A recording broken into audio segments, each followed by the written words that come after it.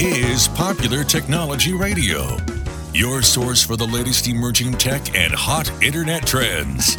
Now, here's your host. Hey, welcome everyone to this edition of Popular Technology Radio. Thank you for joining us. I am Mike Etchart, and I'm recording this here in April, and I am so excited for the Game of Thrones. Season 8 is coming up. The last season. If you are a fan of Game of Thrones, you know that. It is the finale of the season. If you're a geek like I am about the show, it's going to be, well, I don't know what's going to happen. So I'm trying not to read anything online. But one thing I did notice, and I'd heard this before, but Game of Thrones is the most pirated thing on the internet. Yes, it is. Because of its popularity, of course, it is literally the most pirated show that is out there. But if you're not worried about breaking the law when you are taking that, there's something else to think about. The security company Kaspersky has released a new report talking about malware that is in various things that people download. And no surprise, Game of Thrones, one of the articles said, the Game of Thrones torrents are dark and full of terrors. Indeed. Something like, of the 31 shows that these folks studied, there are about 125,000 cases of malware posing as episodes. And Game of Thrones, yeah, that is something to consider. So go out and get that subscription to HBO, even if you just get, is it HBO Now or Go, where you can just basically pop in and pop out. That's certainly what I do.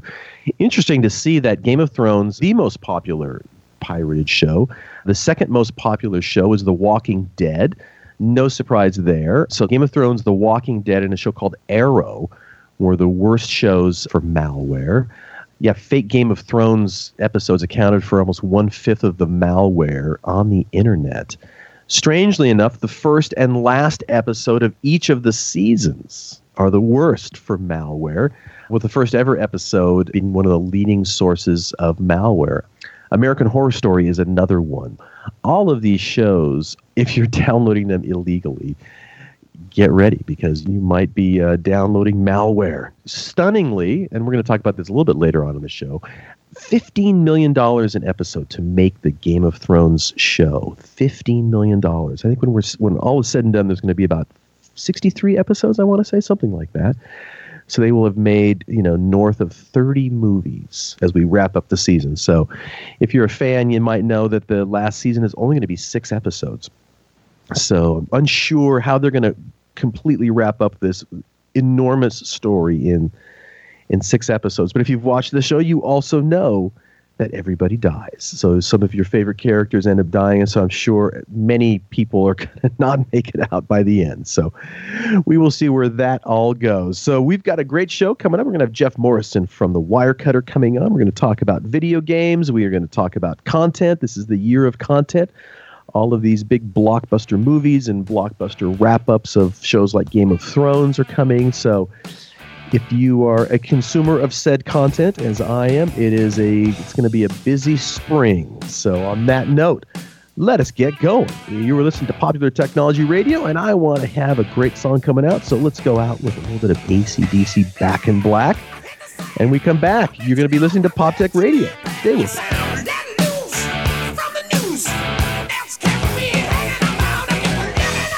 Cancer is the #1 cause of death by disease for children in the U.S. today. Since the Austin Hatcher Foundation's birth in 2006, it has grown to provide unique programs to help the children and the families affected by pediatric cancer. Support begins at the time of diagnosis and continues throughout survivorship at no cost to families. Lives touched by the foundation continue to rise each day, but we need your help. Donate, volunteer, or partner with the Austin Hatcher Foundation. Learn how you can get involved. Visit hatcherfoundation.org for more information.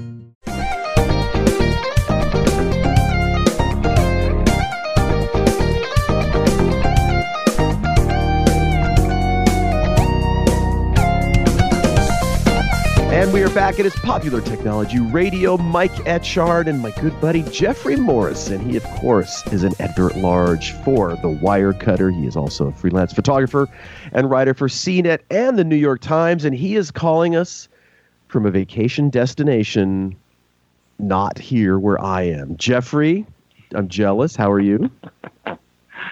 I'm doing very well.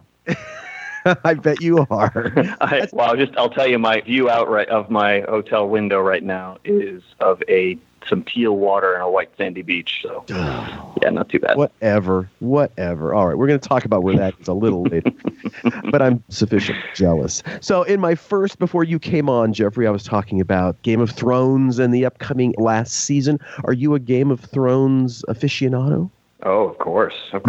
You are. I've actually traveled and did an article for CNET on some of the real-world locations where they've shot the show, including Northern Ireland and a ton in Croatia.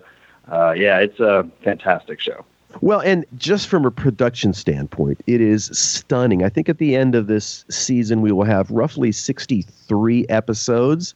They're all a little over an hour or so, or right around an hour, which means, they've roughly made 31 movies or so. I mean, it's staggering, the amount of money that it has brought in, the amount of money that is spent, and the amount of money that it costs, and the amount of money that it's cost. Exactly. But it is a profitable venture, and as we wind down, it is certainly amongst the most popular shows of all time. And this is kind of turning into this spring. It's going to be the season of content, shall we say. I think later on in the month, I believe it's the 26th of April, we've got Avengers Endgame coming out, which is, I guess, is going to be allegedly the last of this trilogy. I think they're saying that they're looking at maybe $200 to $250 million over that first weekend. Pre-sale tickets are out right now. Are you a fan of this trilogy? Yeah, absolutely. I mean, I get annoyed with people who aren't. I mean, if you're not into sci-fi and fantasy, fine, whatever. But these are fantastically well-made movies, and they're fun. I don't see why anyone could dislike them. I mean, they're just a good time. I'd show most of them to my folks, and they're not into that stuff. So it's great, and I'm excited to see this one. They're not all perfect, but they are all consistently good, and some of them are amazing. And I'm excited to see how this all wraps up. So, I mean, Captain Marvel from last month was excellent as well. So, yeah, it's amazing. And like you were saying with Game of Thrones, I mean, it's such a, it's probably the best show of the modern era, and just in terms of production quality and per episode quality. I mean, each season has been fantastic. I doubt we're going to see the likes of it ever again. I don't think we're going to see that kind of budget dropped on a TV show, anytime in the near future. Certainly not the way that HBO is going. So, it's interesting. And it could be fun. You think about, or at least I think about, what was the commitment ahead of time, before they knew how successful it was? Would they have ended Game of Thrones and after the first season or the second season had it not been successful? It was a huge gamble on the part of HBO to go for that. I mean, it's just such a gigantic undertaking, and the fact that they've now skipped over the books, and that is even different charted territory for any sort of a franchise, isn't it? Yeah. Oh, absolutely. And I think HBO is one of the best track records for content of any of the content creators in television.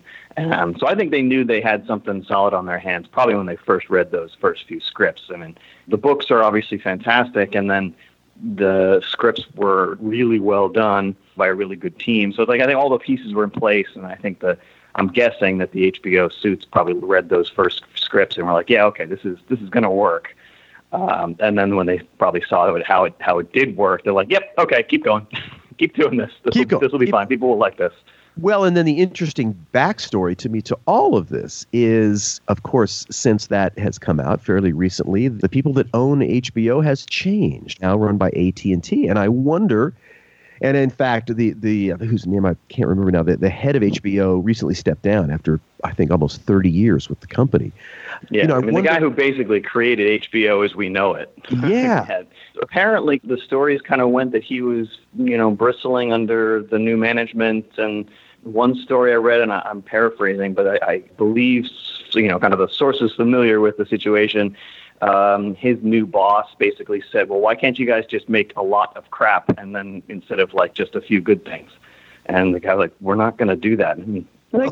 I'm guessing they probably just said, you should just make a lot of crap like Netflix does. Mm-hmm. And he didn't want to do that. So that's my take on how it happened from the stuff I've read. Well, we'll see. We will see what that means. We've certainly talked a lot about it on the show. It is a new day for content. There's certainly tons of great content, but also new people running content companies, and not people necessarily well-versed in the nuances and intricacies of that challenging business. I mean, let's be fair, it's super hard to make hits. And having worked in the music business, remember we had consultants come in and say, why don't you just put out good albums? It was like, well, hey, thanks for that. Thank you for that. Exactly. You try. There was a fantastic article that came out yesterday on Kotaku, the gaming website. And it was a huge, it was 11,000 words. And it was kind of a behind-the-scenes look at this game called Anthem that just came out from a legendary developer, BioWare. And it was a huge flop. I mean, it was in development for 7 years, and it was just hated by everyone. I mean, critics, people buying, like, everyone hated it. And they couldn't figure out why. Like, BioWare has such a great tracker. What happened? And so this guy interviewed 19 current and former BioWare employees to figure out what had happened.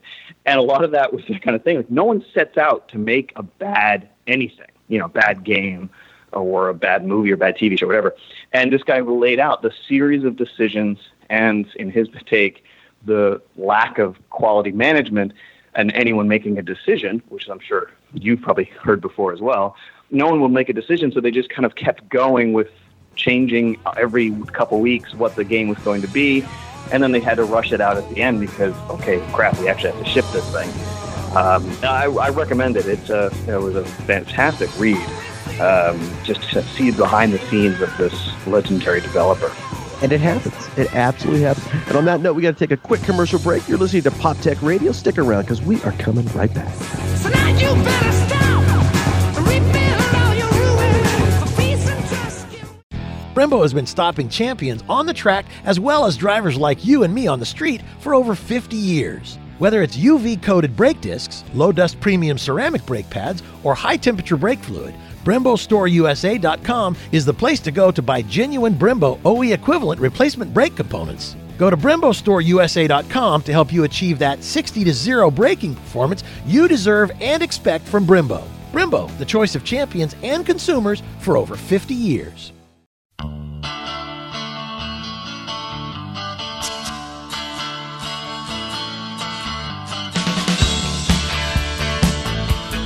And we are back. It is Popular Technology Radio. Mike Etchart here with Jeffrey Morrison. He is the editor-at-large at The Wirecutter. He is also freelance photographer and writer for CNET and the New York Times.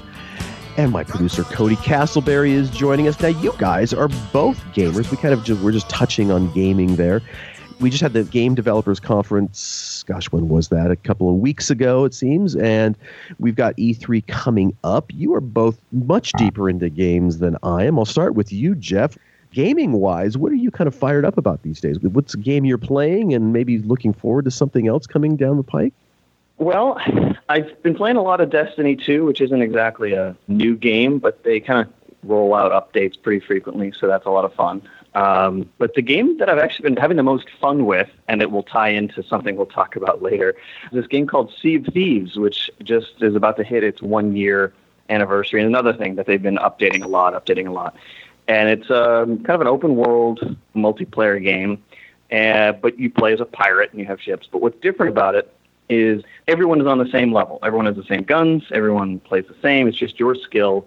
And the leveling is really just kind of, you get different outfits and stuff. But you go on these adventures, and what's fun about it to me is you play with your friends. You play with up to 3 friends, and you are all on the same ship, and you all go do these adventures together. And every time I've played, something new happens that we talk about after the fact. My friend makes videos about this stuff, and it's so much fun. It's the most fun I think I've had with a multiplayer game in, I don't know, maybe ever. I mean, it's just every time we go on, we have a good time. And it's gorgeous. And it takes place in the Caribbean, and I came down to the Caribbean, and there are no pirate ships down here. I'm very upset. Well, let's not even talk about your vacation, okay? Can I just say that? Because that's very clever of you to work that in, that you're calling from the Caribbean. One thing that always gets me interested is, how did you find out about it, and how did you kind of, bring your buddies in? They actually brought me in. It was one of my friends had found it, and he was playing it and liked it. He kind of recruited some other friends, And they were all playing it fairly early on when there wasn't a lot of content. And then, I usually spend the summer traveling, so I came back in September, and they were like, no, you got to get this, you got to play with us. And so I eventually downloaded it, and so we all just kind of play together, and there's about, it's 6 of us, but you can only play 4 at a time, and that actually works out because only 4 of us ever, our lives match up at a certain time that we can all sit down and play for a few hours. And it ends up just, I don't know, like I said, you go adventuring with your friends, and, we're all adults, so everyone has real lives. It's not like we can go hang out at a bar every night. We're not 21 anymore. So this is kind of a way for us to all hang out. We have microphones and stuff, so we're all talking to each other and joking around. And I don't know, it's like fun adventuring with your friends, but in a virtual way, which I think is kind of video gaming at its best, really. Oh, absolutely. And Cody, what about you? What has got you excited about whatever you're playing right now? What's your favorite game at the moment? I have 2 kids, right? So I don't have a lot of time. And I was going to school for a while, so I didn't have a lot of time there. But when I do have time, I've been playing through very slowly the most recent God of War game. And I have to say that it's very good.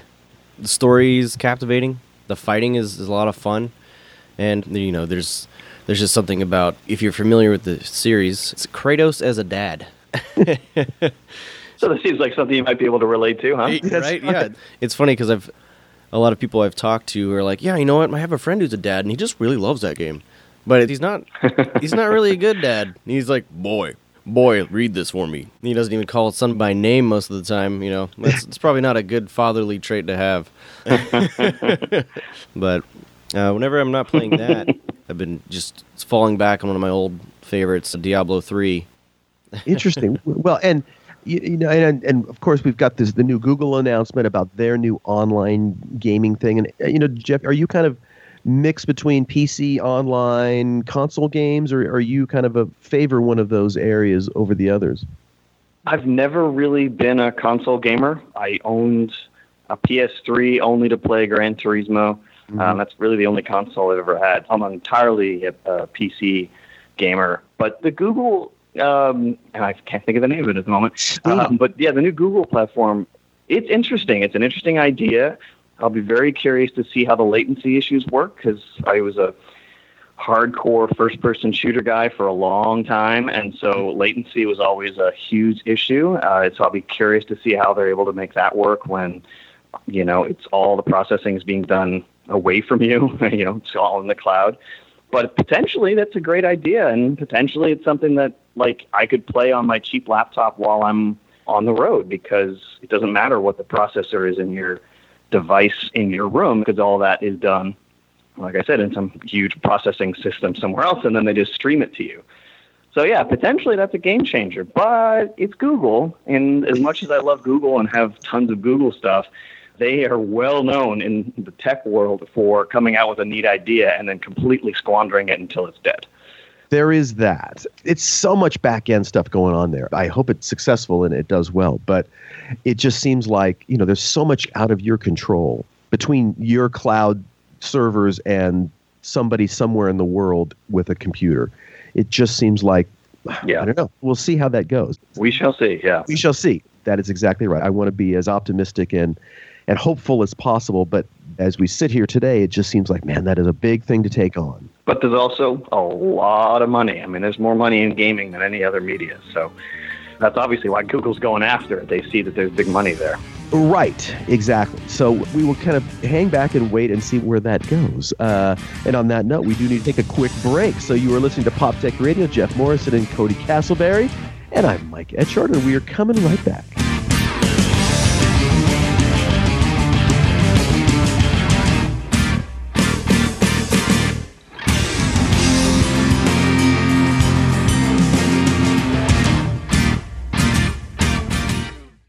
It's Dodge Performance Days, where that new car smell gets replaced by the scent of burned rubber. With Dodge Charger and its available best-in-class 485 horsepower. Dodge Challenger Hellcat Redeye with up to 797 horsepower and 707 pound-feet of torque. And the powerful 7-passenger Dodge Durango. Hurry in for great deals now at Dodge Performance Days. World's large regular car vehicle segment. Dodge is a registered trademark of FCA US LLC.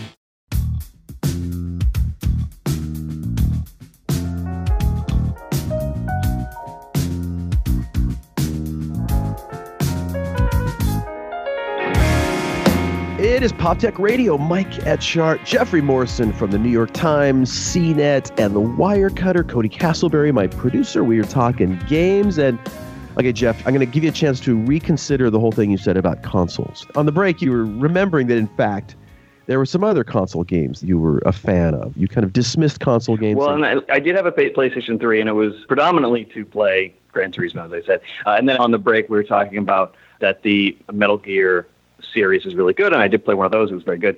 And then I totally split my mind that one of my favorite games of all time, like top 5, amazing, was this game called Journey, which is a fairly short game that was only on the PlayStation, and absolutely amazing experience, and showing what games could be kind of separate from the usual shooter or racer or sports or whatever. And yeah, so I'm not against consoles. It's just not typically my type of game comes out on that medium. So I'm more of a PC guy. As we talk about games, and I think on the break we were also saying, that the whole Metal Gear series, that was a game that people bought the PlayStation for. It's sometimes there are games that are just so ubiquitous. But as we were talking about earlier, the pressure in the gaming world to have a hit is just so intense, and the commitment is so staggering in terms of budget. It's a relentless and brutal business, man. And I was in the games business for a while, 20 years ago, and it was like that then, but it's just gotten even more accelerated in terms of the challenge and the pressure to deliver a hit, because it's a medium where there's hits and it just falls away. It's very difficult to have kind of a medium success. It's kind of hit or failure. And these big name games, I mean, they could be $100 million or more for development. Oh yeah, and stunning. Yeah, and if they, you have $60, $70 to buy the game, but of course, then as soon as everyone's bought it, well, then what? And so I understand from the business point of view that these companies are trying to do, kind of monetize over time using what's called microtransactions, where you pay maybe $1 or something for something in the game. Because what all these companies have found is that microtransactions tend to make them a lot of money. The vast majority of gamers, and I don't remember the exact statistics, but something like 95% will never do a microtransaction. But that small, tiny fraction of people who will do it a lot. They love the game that much. They might spend another $50, $60, $70 over the course of a year. And that's just all of that additional revenue for a company. Now, that said, what gamers are kind of pushing back is that as companies are trying to force people to do these microtransactions, and gamers are kind of rebelling against that. EA was the most recent casualty. I don't want to say casualty because they deserved it, but the most recent issue was in the latest Star Wars game, where you basically kind of had to pay to do any part of the game that was interesting. And gamers freaked out, and rightly so. It's like, I just spent $60 and you tell me I need to spend another $5 to unlock Obi-Wan Kenobi? Like, what the hell? So they rolled that back, but all the companies, they want to have something in there to let you give them more money if you find something interesting. That's never going to go away. There's too much money to be made. But hopefully what we've seen over the last year or two is that there's an understanding that these companies can't quite get away with as much as they were hoping for in terms of forcing people to spend more money after the fact. But I'm sure someone will push it again someday. Obviously a delicate dance. Oh yeah, no. Hopefully, this is just teaching them that they can't put performance-based things in the package. They're supposed to just put cosmetic changes, and that was what was happening there with the Star Wars game. Is you'd go in and you'd get a better blaster, or not even just unlock a character. I mean, I think the characters behind the paywall is something you can only do if you're a free game, But they got hammered really hard for it, and there's also the idea that you're paying for a random chance at something as well. Does this, there was an article in several European countries have put out sort of judgments that having to pay for a box that has an unknown item in it can be seen as gambling. Oh. Ah, interesting. Yeah, that's true. Yeah, so there are places that that they're just completely against gambling, so that I think they try to end up banning these games. I think it was this Star Wars game that got banned from like Belgium or something. I could be a little wrong. I think maybe they just tried to ban it and didn't quite go through, but there was talk of banning it due to its gambling nature.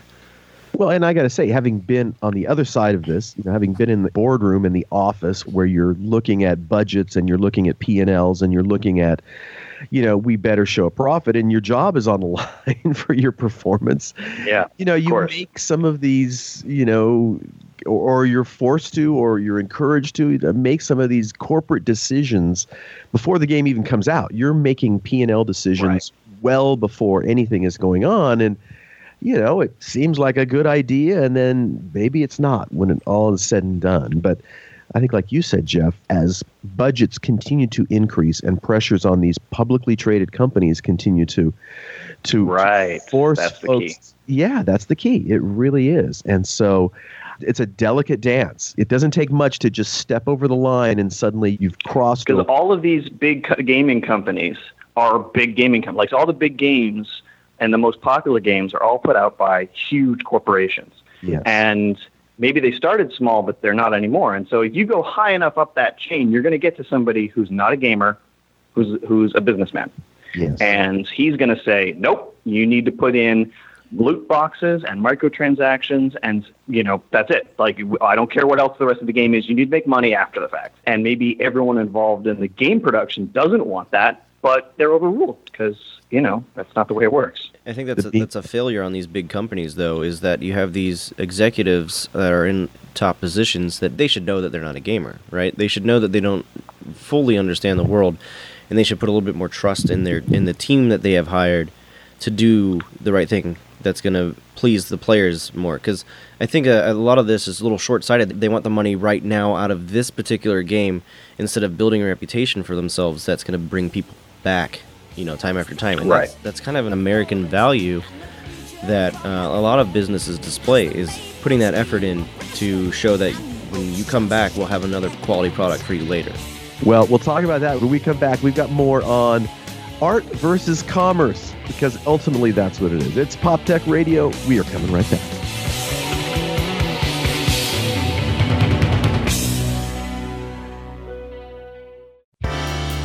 Have you ever tried to plan a vacation and the hotel costs, airfare, and pet sitter all add up to one big never mind? Well, it's time to embrace the adventure and go RVing instead. GoRVing.com is your one-stop shop for all things RV camping. Browse the different types of RVs, find a rental agent or dealer near you, and compare the costs. Explore more than 16,000 RV parks and campgrounds nationwide, and even plan your menus for the trip. Find out what you've been missing at GoRVing.com. That's GoRVing.com.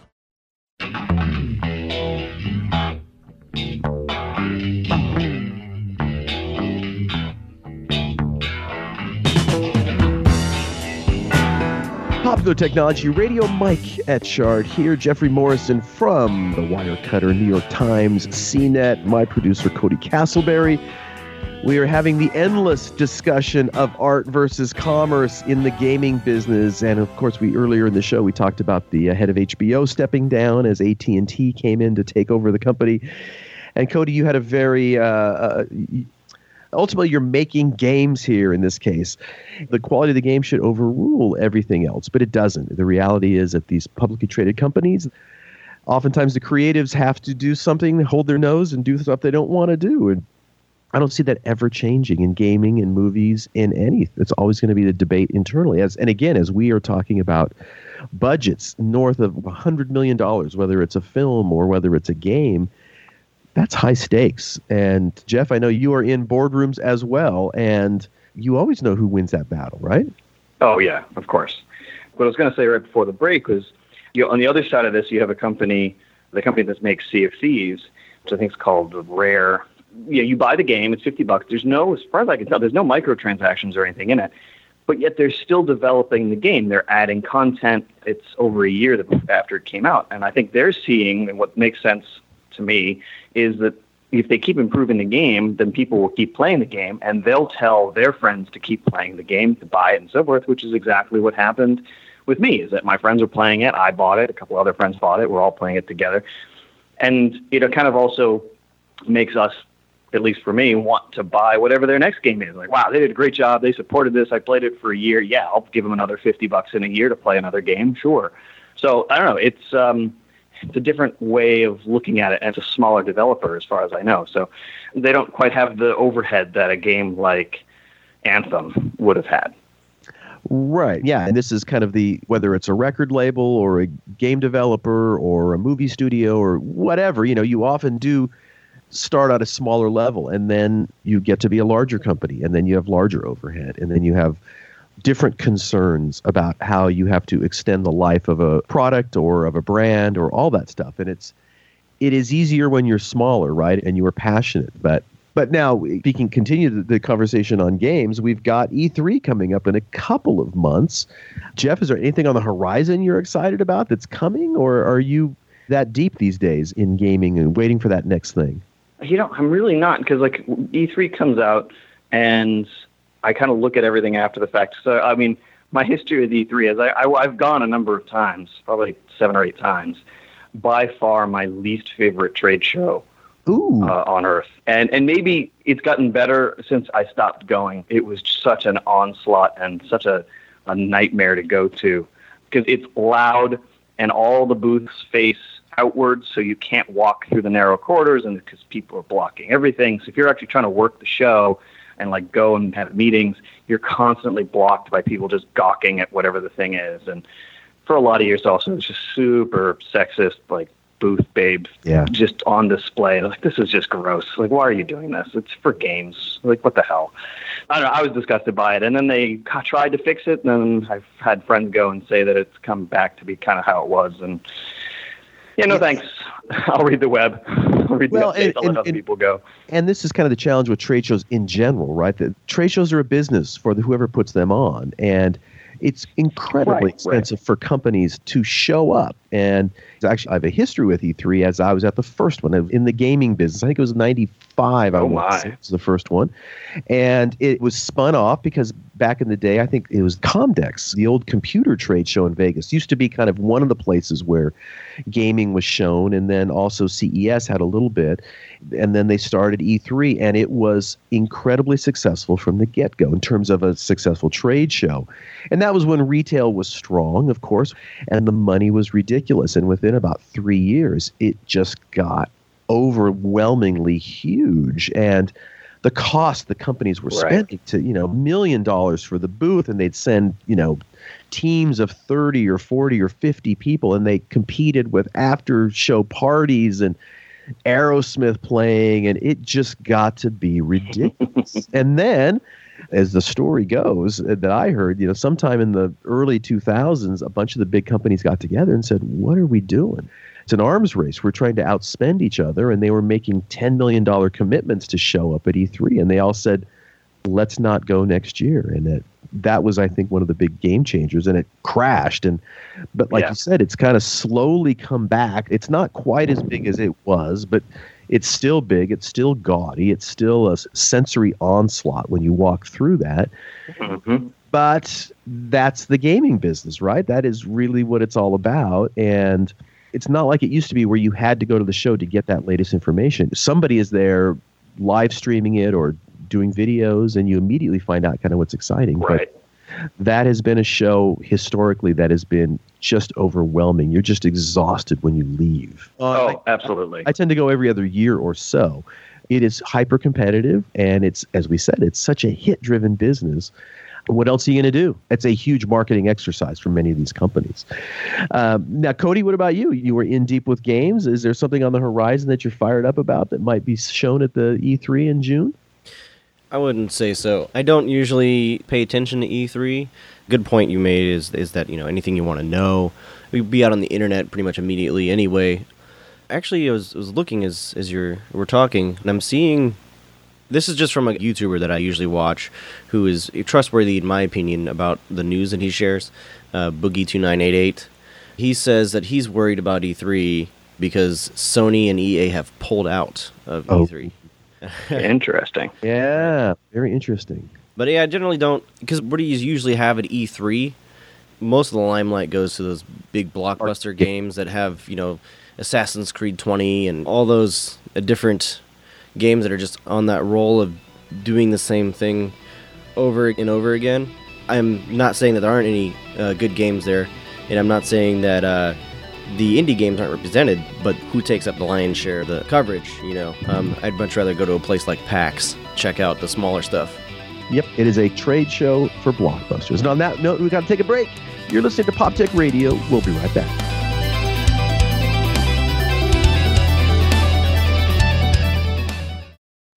No one ever said, give it a bit. No one ever said, give it less. We say, give it everything. The world wasn't built by half measures, by the half-hearted. So when we set out to build our boldest SUV ever, we didn't hold anything back. Introducing the all-new Telluride. Kia. Give it everything.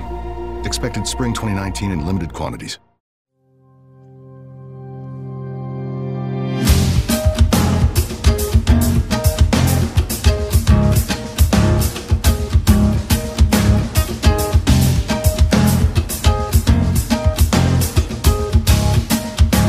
This show is presented in part by Bridgestone. We're passionate about making tires you can count on to perform when it matters most. Follow us on Twitter and Facebook at Pop Tech Radio. Now, here's your host. Pop Tech Radio, Mike Etchart, Jeff Morrison from CNET, the New York Times, The Wirecutter, and Cody Castleberry. We are actually been talking about games, and Jeff, you were on the break. You were talking about that little indie studio Rare that you're a big fan of one of their games, and oops. You know, and as I said it, in the back of my head, I'm like, you know, I bet they're owned by somebody, and I'm going to sound like a complete idiot. And yep, yeah, I sure am. So they're a subsidiary of Microsoft Studios. That little lucky company, Microsoft. What do they do? You know? But I mean, I guess it does say something that, I mean, it doesn't change what we said. So I mean, they don't act like these big companies. Right. So you have somebody like these microtransactions. Well, they're being put in place by a developer. The developer is owned by some gaming corporation like Activision or whatever, that they're forcing these long-term financial income plans. But then, you know, you have Rare, they aren't being forced to do that. And it's good because it would completely ruin the game if they did. But obviously it didn't even occur to me that they would be, because they don't act like a big gaming conglomerate. It's fair to say that some companies are allowed by their corporate overlords to kind of do what they do, and that we do see that from time to time. But right. It's becoming more and more rare as profit pressures continue to rise, and it still goes back to the... And I wonder how much of that we see to tie back to like how we were talking about other content, where perhaps HBO was like that, where they found some good people and said, hey, go do your thing, and that quality shows.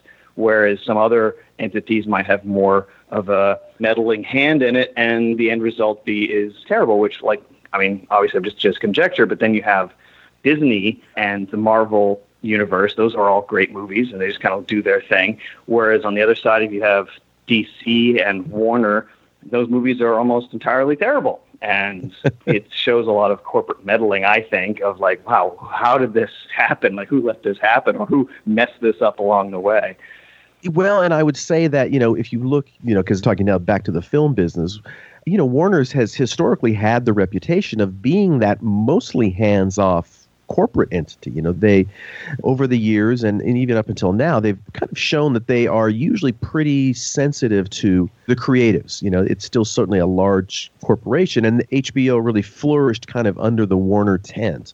So you never know, I suppose. I think in general, right. Warner's you don't know what goes on behind the scenes. You don't know what goes on behind the scenes, and maybe Marvel has the freedom because of their success to kind of do what they want to do. You know, Could be. One of the famous stories of Warner Brothers lore is the old Bugs Bunny cartoons. You know, when those cartoons were started, they were meant to just be filler between the two movies that were played, and they were fantastically hysterical. And the story was that Jack Warner, the head of the Warner Studios, didn't know even where their offices were.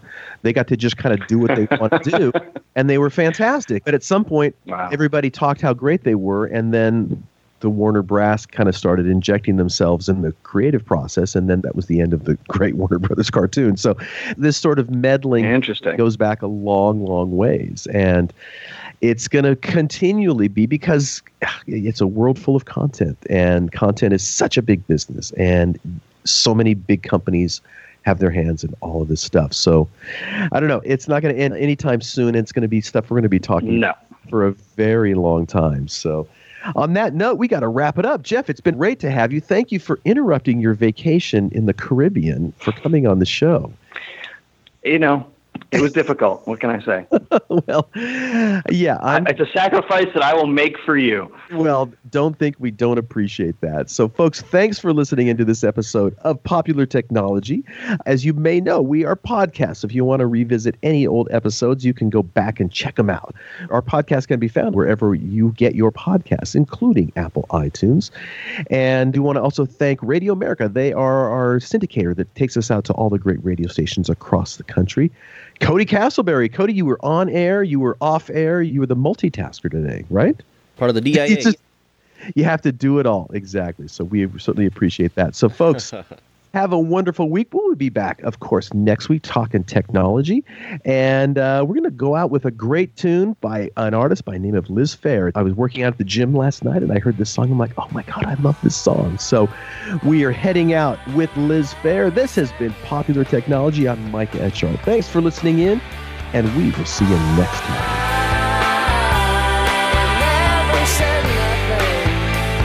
For more in-depth reviews, go to our blog at populartechnologyradio.com.